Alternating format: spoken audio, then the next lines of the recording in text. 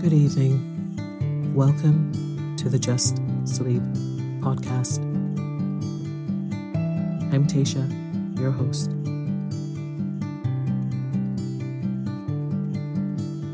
Every week, I will read you an old story to help you relax, put the stressful day behind you, and drift off to sleep.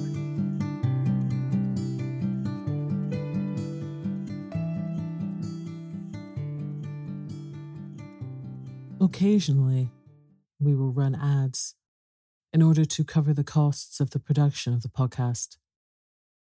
Rest assured, there will be no ads during or after the story. If you prefer an ad-free and intro-free show, you can join Just Sleep Premium. Visit justsleeppodcast.com/support for more information.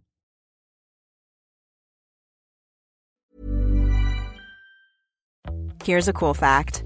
A crocodile can't stick out its tongue.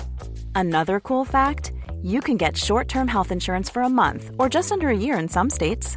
United Healthcare short-term insurance plans are designed for people who are between jobs, coming off their parents' plan, or turning a side hustle into a full-time gig.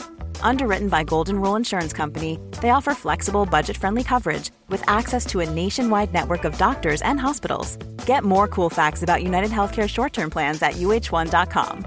Ever catch yourself eating the same flavorless dinner 3 days in a row? Dreaming of something better? Well, HelloFresh is your guilt-free dream come true, baby. It's me, Keke Palmer. Let's wake up those taste buds with hot, juicy pecan-crusted chicken or garlic butter shrimp scampi. HelloFresh. Stop dreaming of all the delicious possibilities and dig in at HelloFresh.com. Let's get this dinner party started. Ryan Reynolds here from Mint Mobile. With the price of just about everything going up during inflation, we thought we'd bring our prices down. So to help us, we brought in a reverse auctioneer, which is apparently a thing. Mint Mobile Unlimited Premium Wireless. How to get 30, 30, how to get 30, how to get 20, 20, 20, how to get 20, 20, how to get 15, 15, 15, 15, just $15 a month? Sold! Give it a try at mintmobile.com/switch. $45 up front for 3 months plus taxes and fees. Promo rate for new customers for limited time. Unlimited more than 40 gigabytes per month. Slows full terms at mintmobile.com. There's never been a faster or easier way to start your weight loss journey than with PlushCare. PlushCare accepts most insurance plans and gives you online access to board-certified physicians who can prescribe FDA-approved weight loss medications like Wegovy and Zepbound for those who qualify. Take charge of your health and speak with a board-certified physician about a weight loss plan that's right for you. Get started today at plushcare.com/weight loss. That's plushcare.com/weight loss. plushcare.com/weight loss.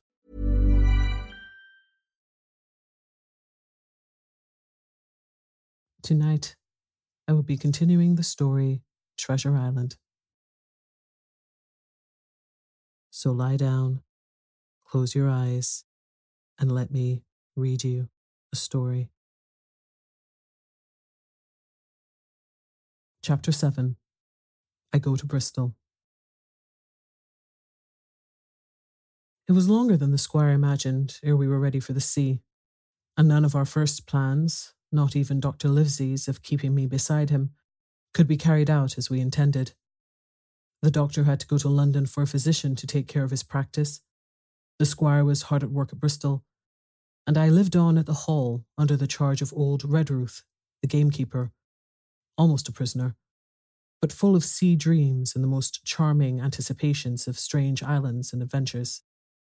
I brooded by the hour together over the map, all the details of which I well remembered. Sitting by the fire in the housekeeper's room, I approached that island in my fancy from every possible direction. I explored every acre of its surface. I climbed 1,000 times to that tall hill they call the Spyglass, and from the top enjoyed the most wonderful and changing prospects. Sometimes the isle was thick with barbarians with whom we fought, sometimes full of dangerous animals that hunted us. But in all my fancies, nothing occurred to me so strange and tragic as our actual adventures. So the weeks passed on, till one fine day there came a letter addressed to Dr. Livesey with this addition: to be opened in the case of his absence by Tom Redruth or young Hawkins. Obeying this order, we found, or rather I found, for the gamekeeper was a poor hand at reading anything but print, the following news. Old Anchor Inn, Bristol, March 1st, 17. Dear Livesey, as I do not know whether you're at the Hall or still in London, I send this in double to both places. The ship is bought and fitted.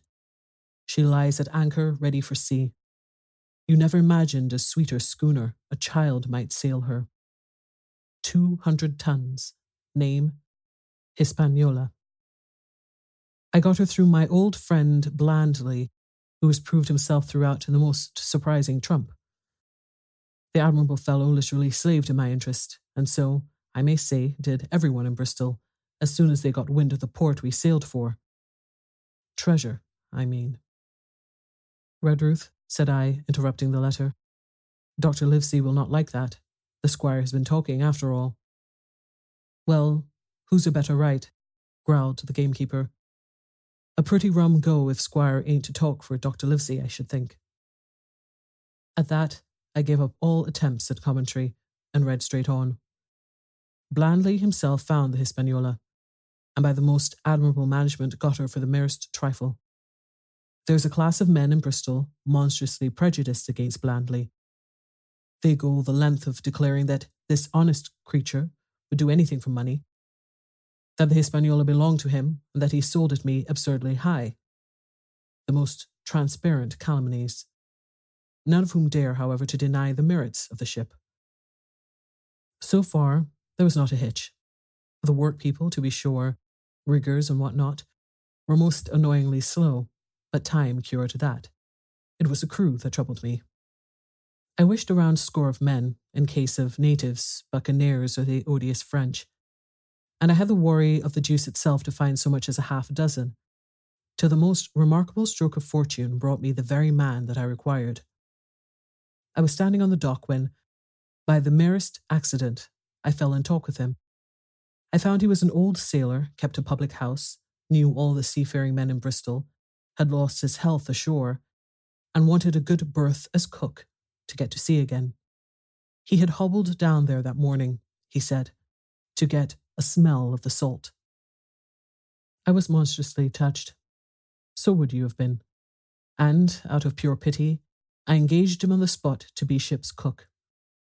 Long John Silver he is called, and he has lost a leg. That I regarded as a recommendation, since he lost it in his country's service under the immortal Hawk. He has no pension, Livesey. Imagine the abominable age we live in.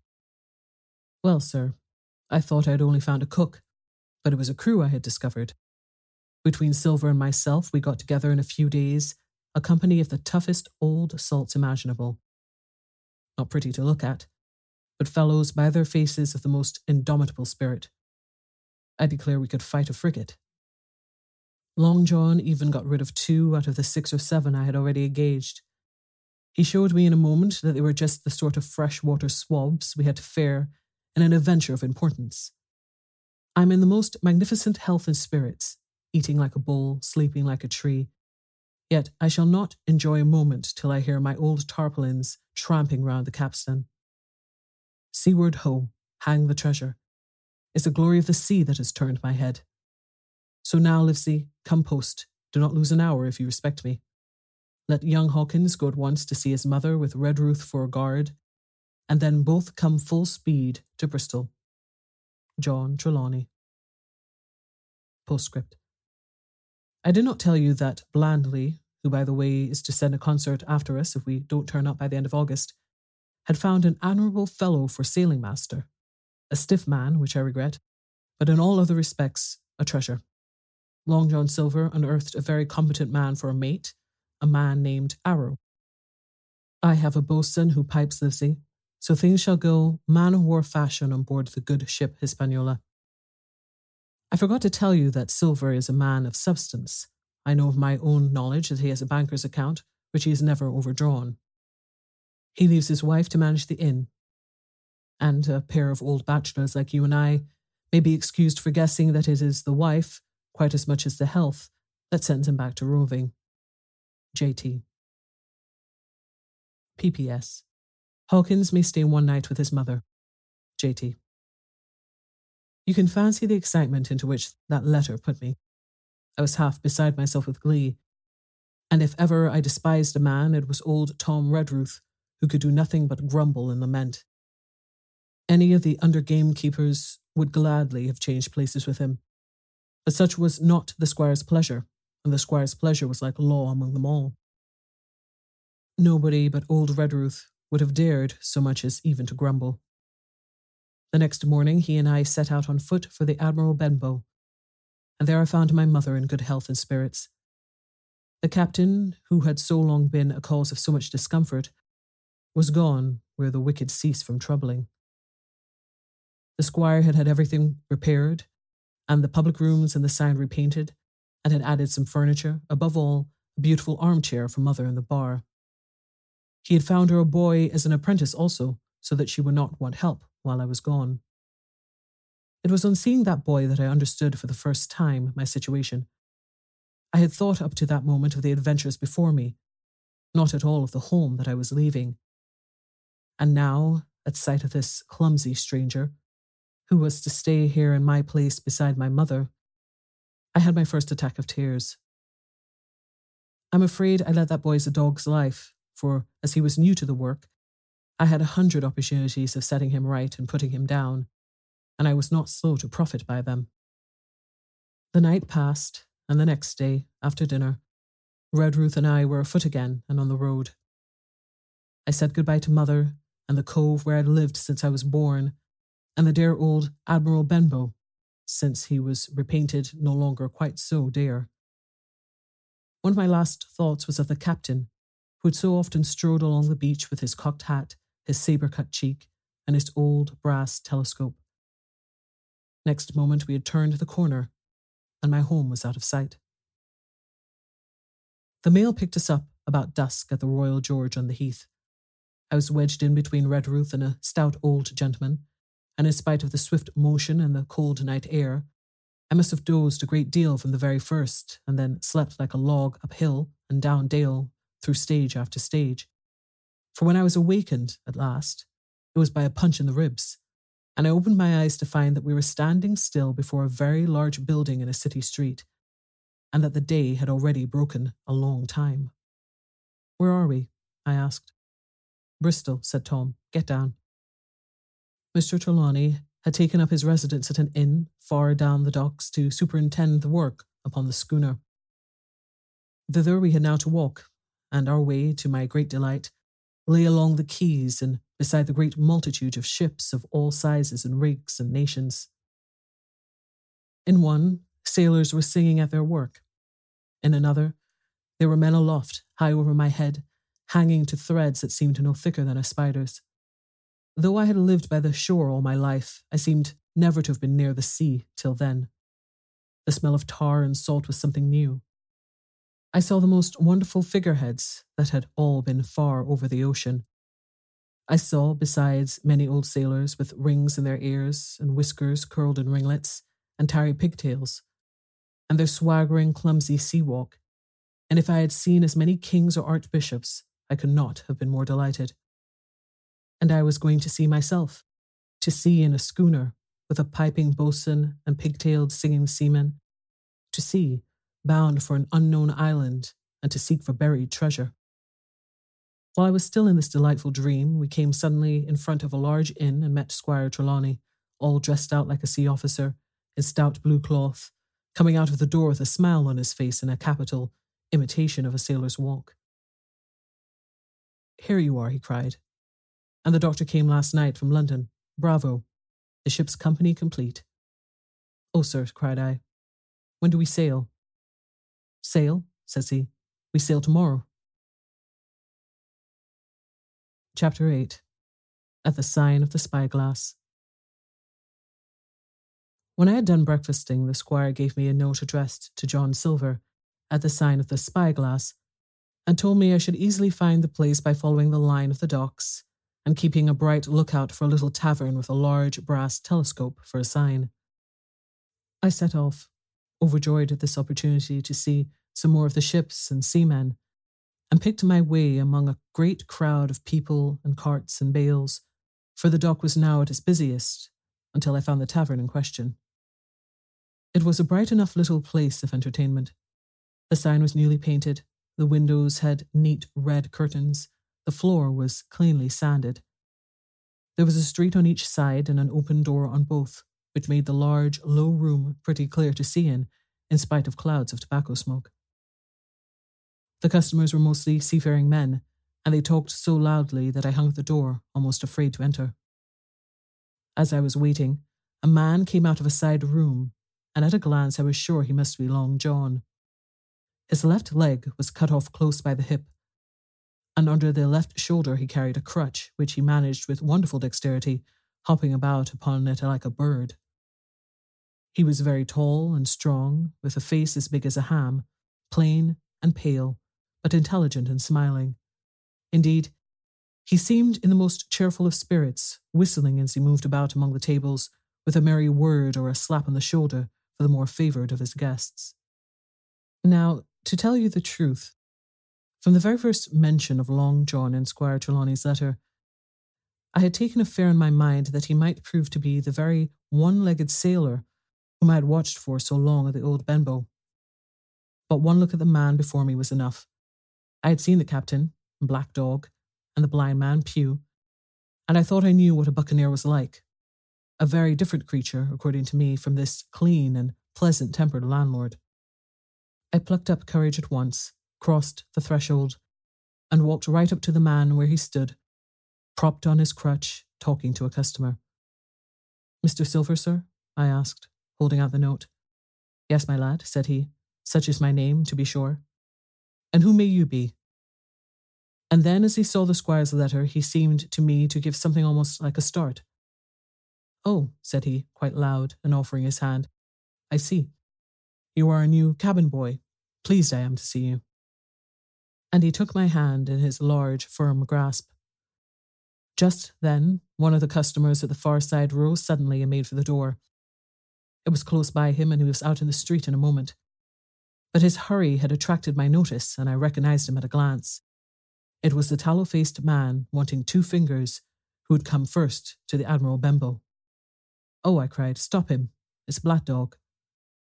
"I couldn't care 2 coppers who he is," cried Silver, "but he hasn't paid his score. Harry, run and catch him."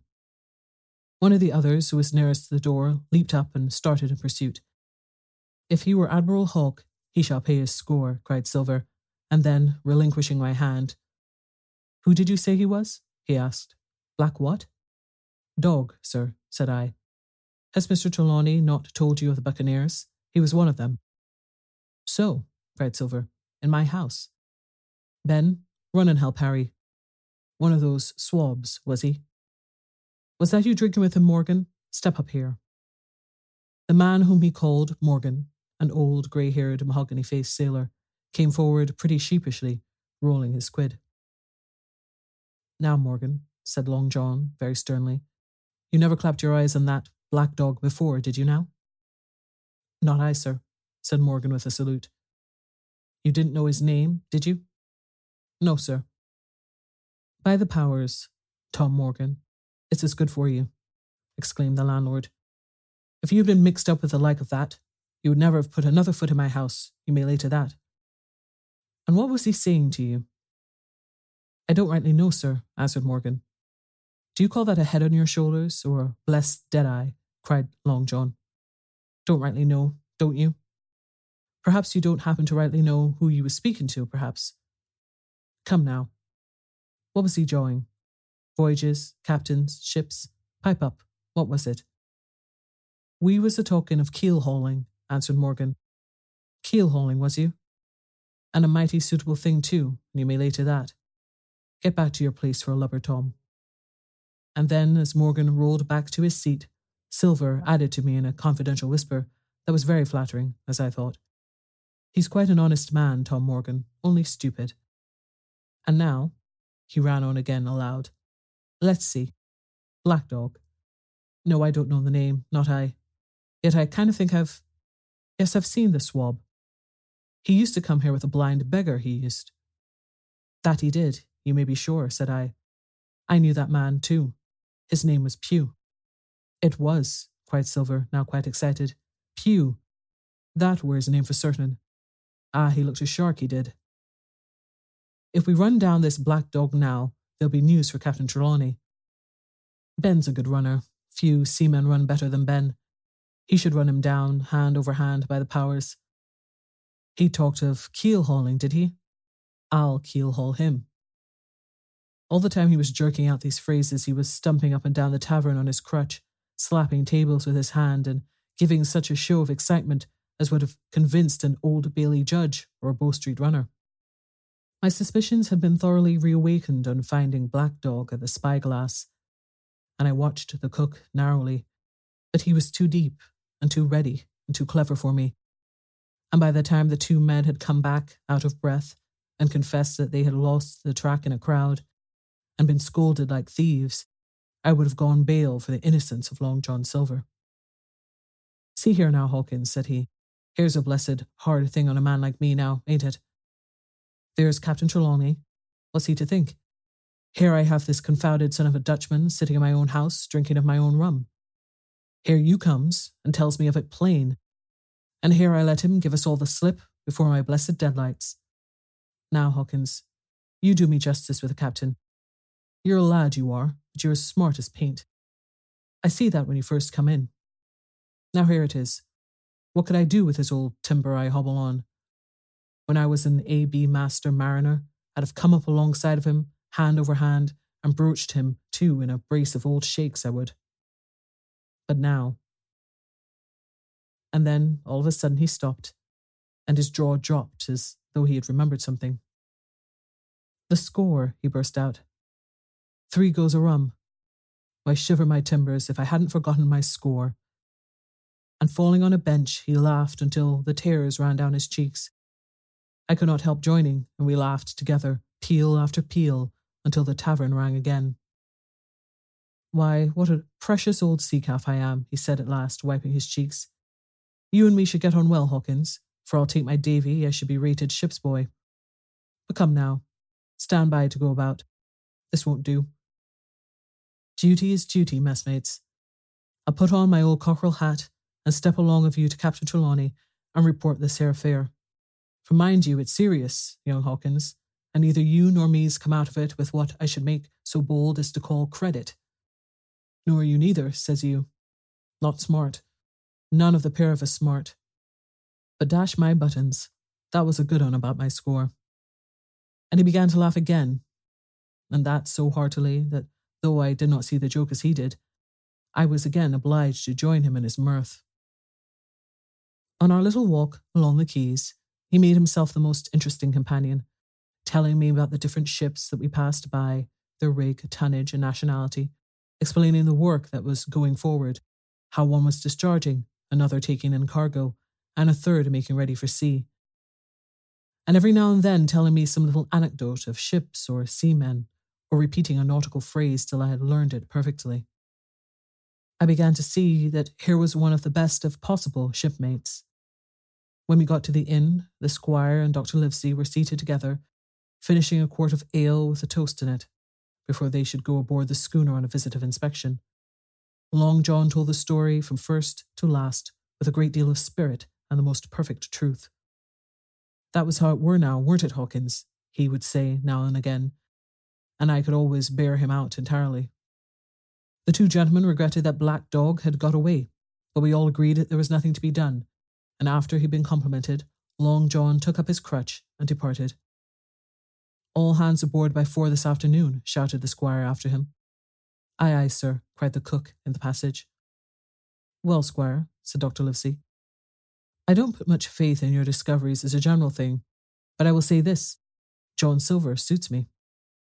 The man's a perfect trump, declared the squire. And now, added the doctor, Jim may come on board with us, may he not? To be sure he may, says Squire. Take your hat, Hawkins, and we'll see the ship. Chapter 9. Powder and Arms. The Hispaniola lay some way out, and we went under the figureheads and round the sterns of many other ships, and their cables sometimes grated underneath our keel. and sometimes swung above us. At last, however, we got alongside and were met and saluted as we stepped aboard by the mate, Mr. Arrow, an old sailor with earrings in his ears and a squint.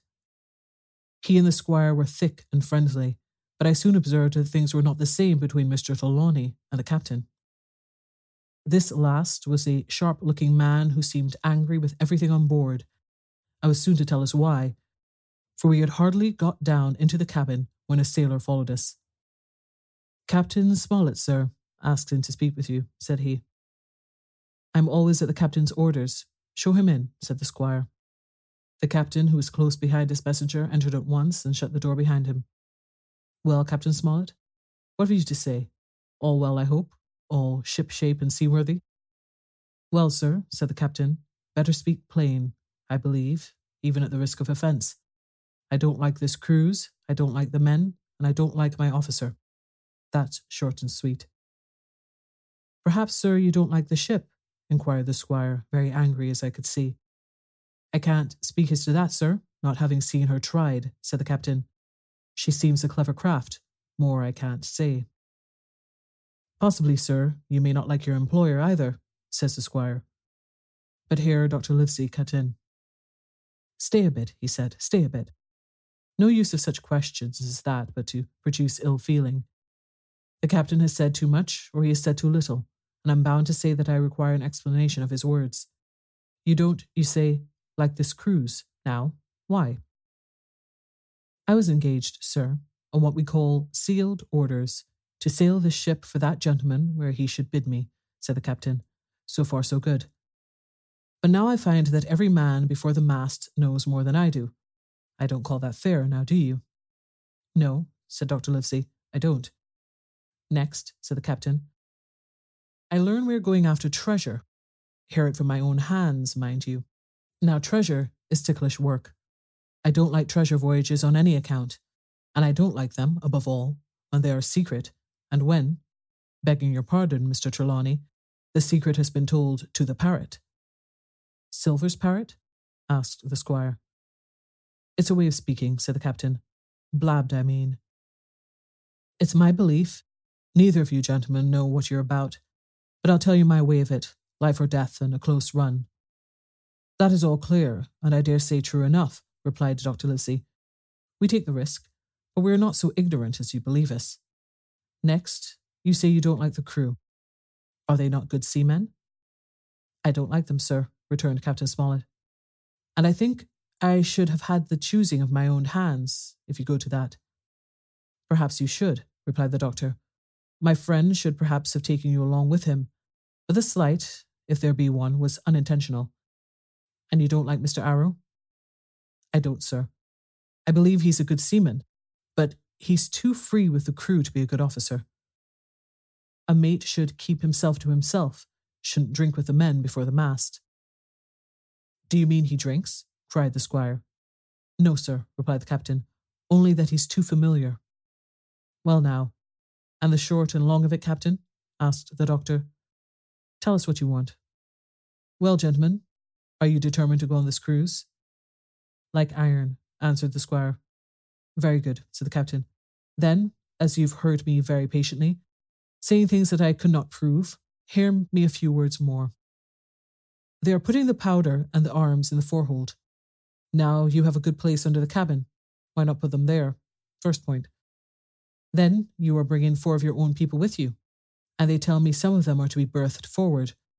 Why not give them the berths here beside the cabin? Second point. "Any more?" asked Mr. Trelawney. "One more," said the captain. "There's been too much blabbing already." "Far too much," agreed the doctor. "I'll tell you what I've heard myself," continued Captain Smollett, "that you have a map of an island, that there's crosses on the map to show where treasure is, and that the island lies," and then he named the latitude and longitude exactly. "I never told that," cried the squire, "to a soul." "The hands know it, sir," returned the captain. "Livesey, that must have been you or Hawkins," cried the squire. "It doesn't much matter who it was," replied the doctor, and I could see that neither he nor the captain paid much regard to Mr. Trelawney's protestations. Neither did I, to be sure. He was so loose a talker. Yet in this case I believe he was really right, and that nobody had told the situation of the island. Well, gentlemen, continued the captain, I don't know who has this map, but I make it a point it shall be kept secret from me and Mr. Arrow. Otherwise, I would ask you to let me resign. I see, said the doctor. You wish us to keep this matter dark, and to make a garrison of the stern part of the ship, manned with my friend's own people, and provided with all the arms and powder on board. In other words, you fear a mutiny. Sir, said Captain Smollett, with no intention to take offence, I deny your right to put words in my mouth. No captain, sir, would be justified in going to sea at all if he had ground enough to say that. As for Mr. Arrow, I believe him thoroughly honest. Some of the men are the same. All may be, for what I know. But I am responsible for the ship's safety and the life of every man Jack aboard her. I see things going, as I think, not quite right, and I ask you to take certain precautions or let me resign my berth. And that's all. Captain Smollett, began the doctor with a smile, did you ever hear the fable of the mountain and the mouse? You'll excuse me, I dare say, but you remind me of that fable. When you came in here, I'll stake my wig, you meant more than this. Doctor, said the captain, you are smart. When I came in here, I meant to get discharged. I had no thought that Mr. Trelawney would ever hear a word. Nor more I would, cried the squire. Had Livesey not been here, I should have seen you to the deuce. As it is, I've heard you. I will do as you desire, but I think the worse of you. That's as you please, sir, said the captain. You'll find I do my duty. And with that he took his leave. Trelawney, said the doctor, contrary to all my notions, I believed you've managed to get 2 honest men on board with you, that man and John Silver. Silver, if you like, cried the squire, but as for that intolerable humbug, I declare I think his conduct unmanly, unsailorly, and downright un-English. Well, says the doctor, we shall see. When we came on deck, the men had begun already to take out the arms and powder, yo-hoing at their work, while the captain and Mr. Arrow stood by superintending. The new arrangement was quite my liking. The whole schooner had been overhauled, 6 berths had been made astern out of what had been the after part of the main hold, and this set of cabins was only joined to the galley and forecastle by a sparred passage on the port side. It had been originally meant that the captain, Mr. Arrow, Hunter, Joyce, the doctor, and the squire were to occupy these 6 berths. Now Redruth and I were to get 2 of them, and Mr. Arrow and the captain were to sleep on deck in the companion, which had been enlarged on each side till you might also have called it a roundhouse.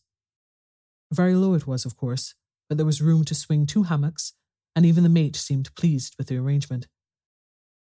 Even he, perhaps, had been doubtful as to the crew, but that is only guess, for as you shall hear, we had not long the benefit of his opinion.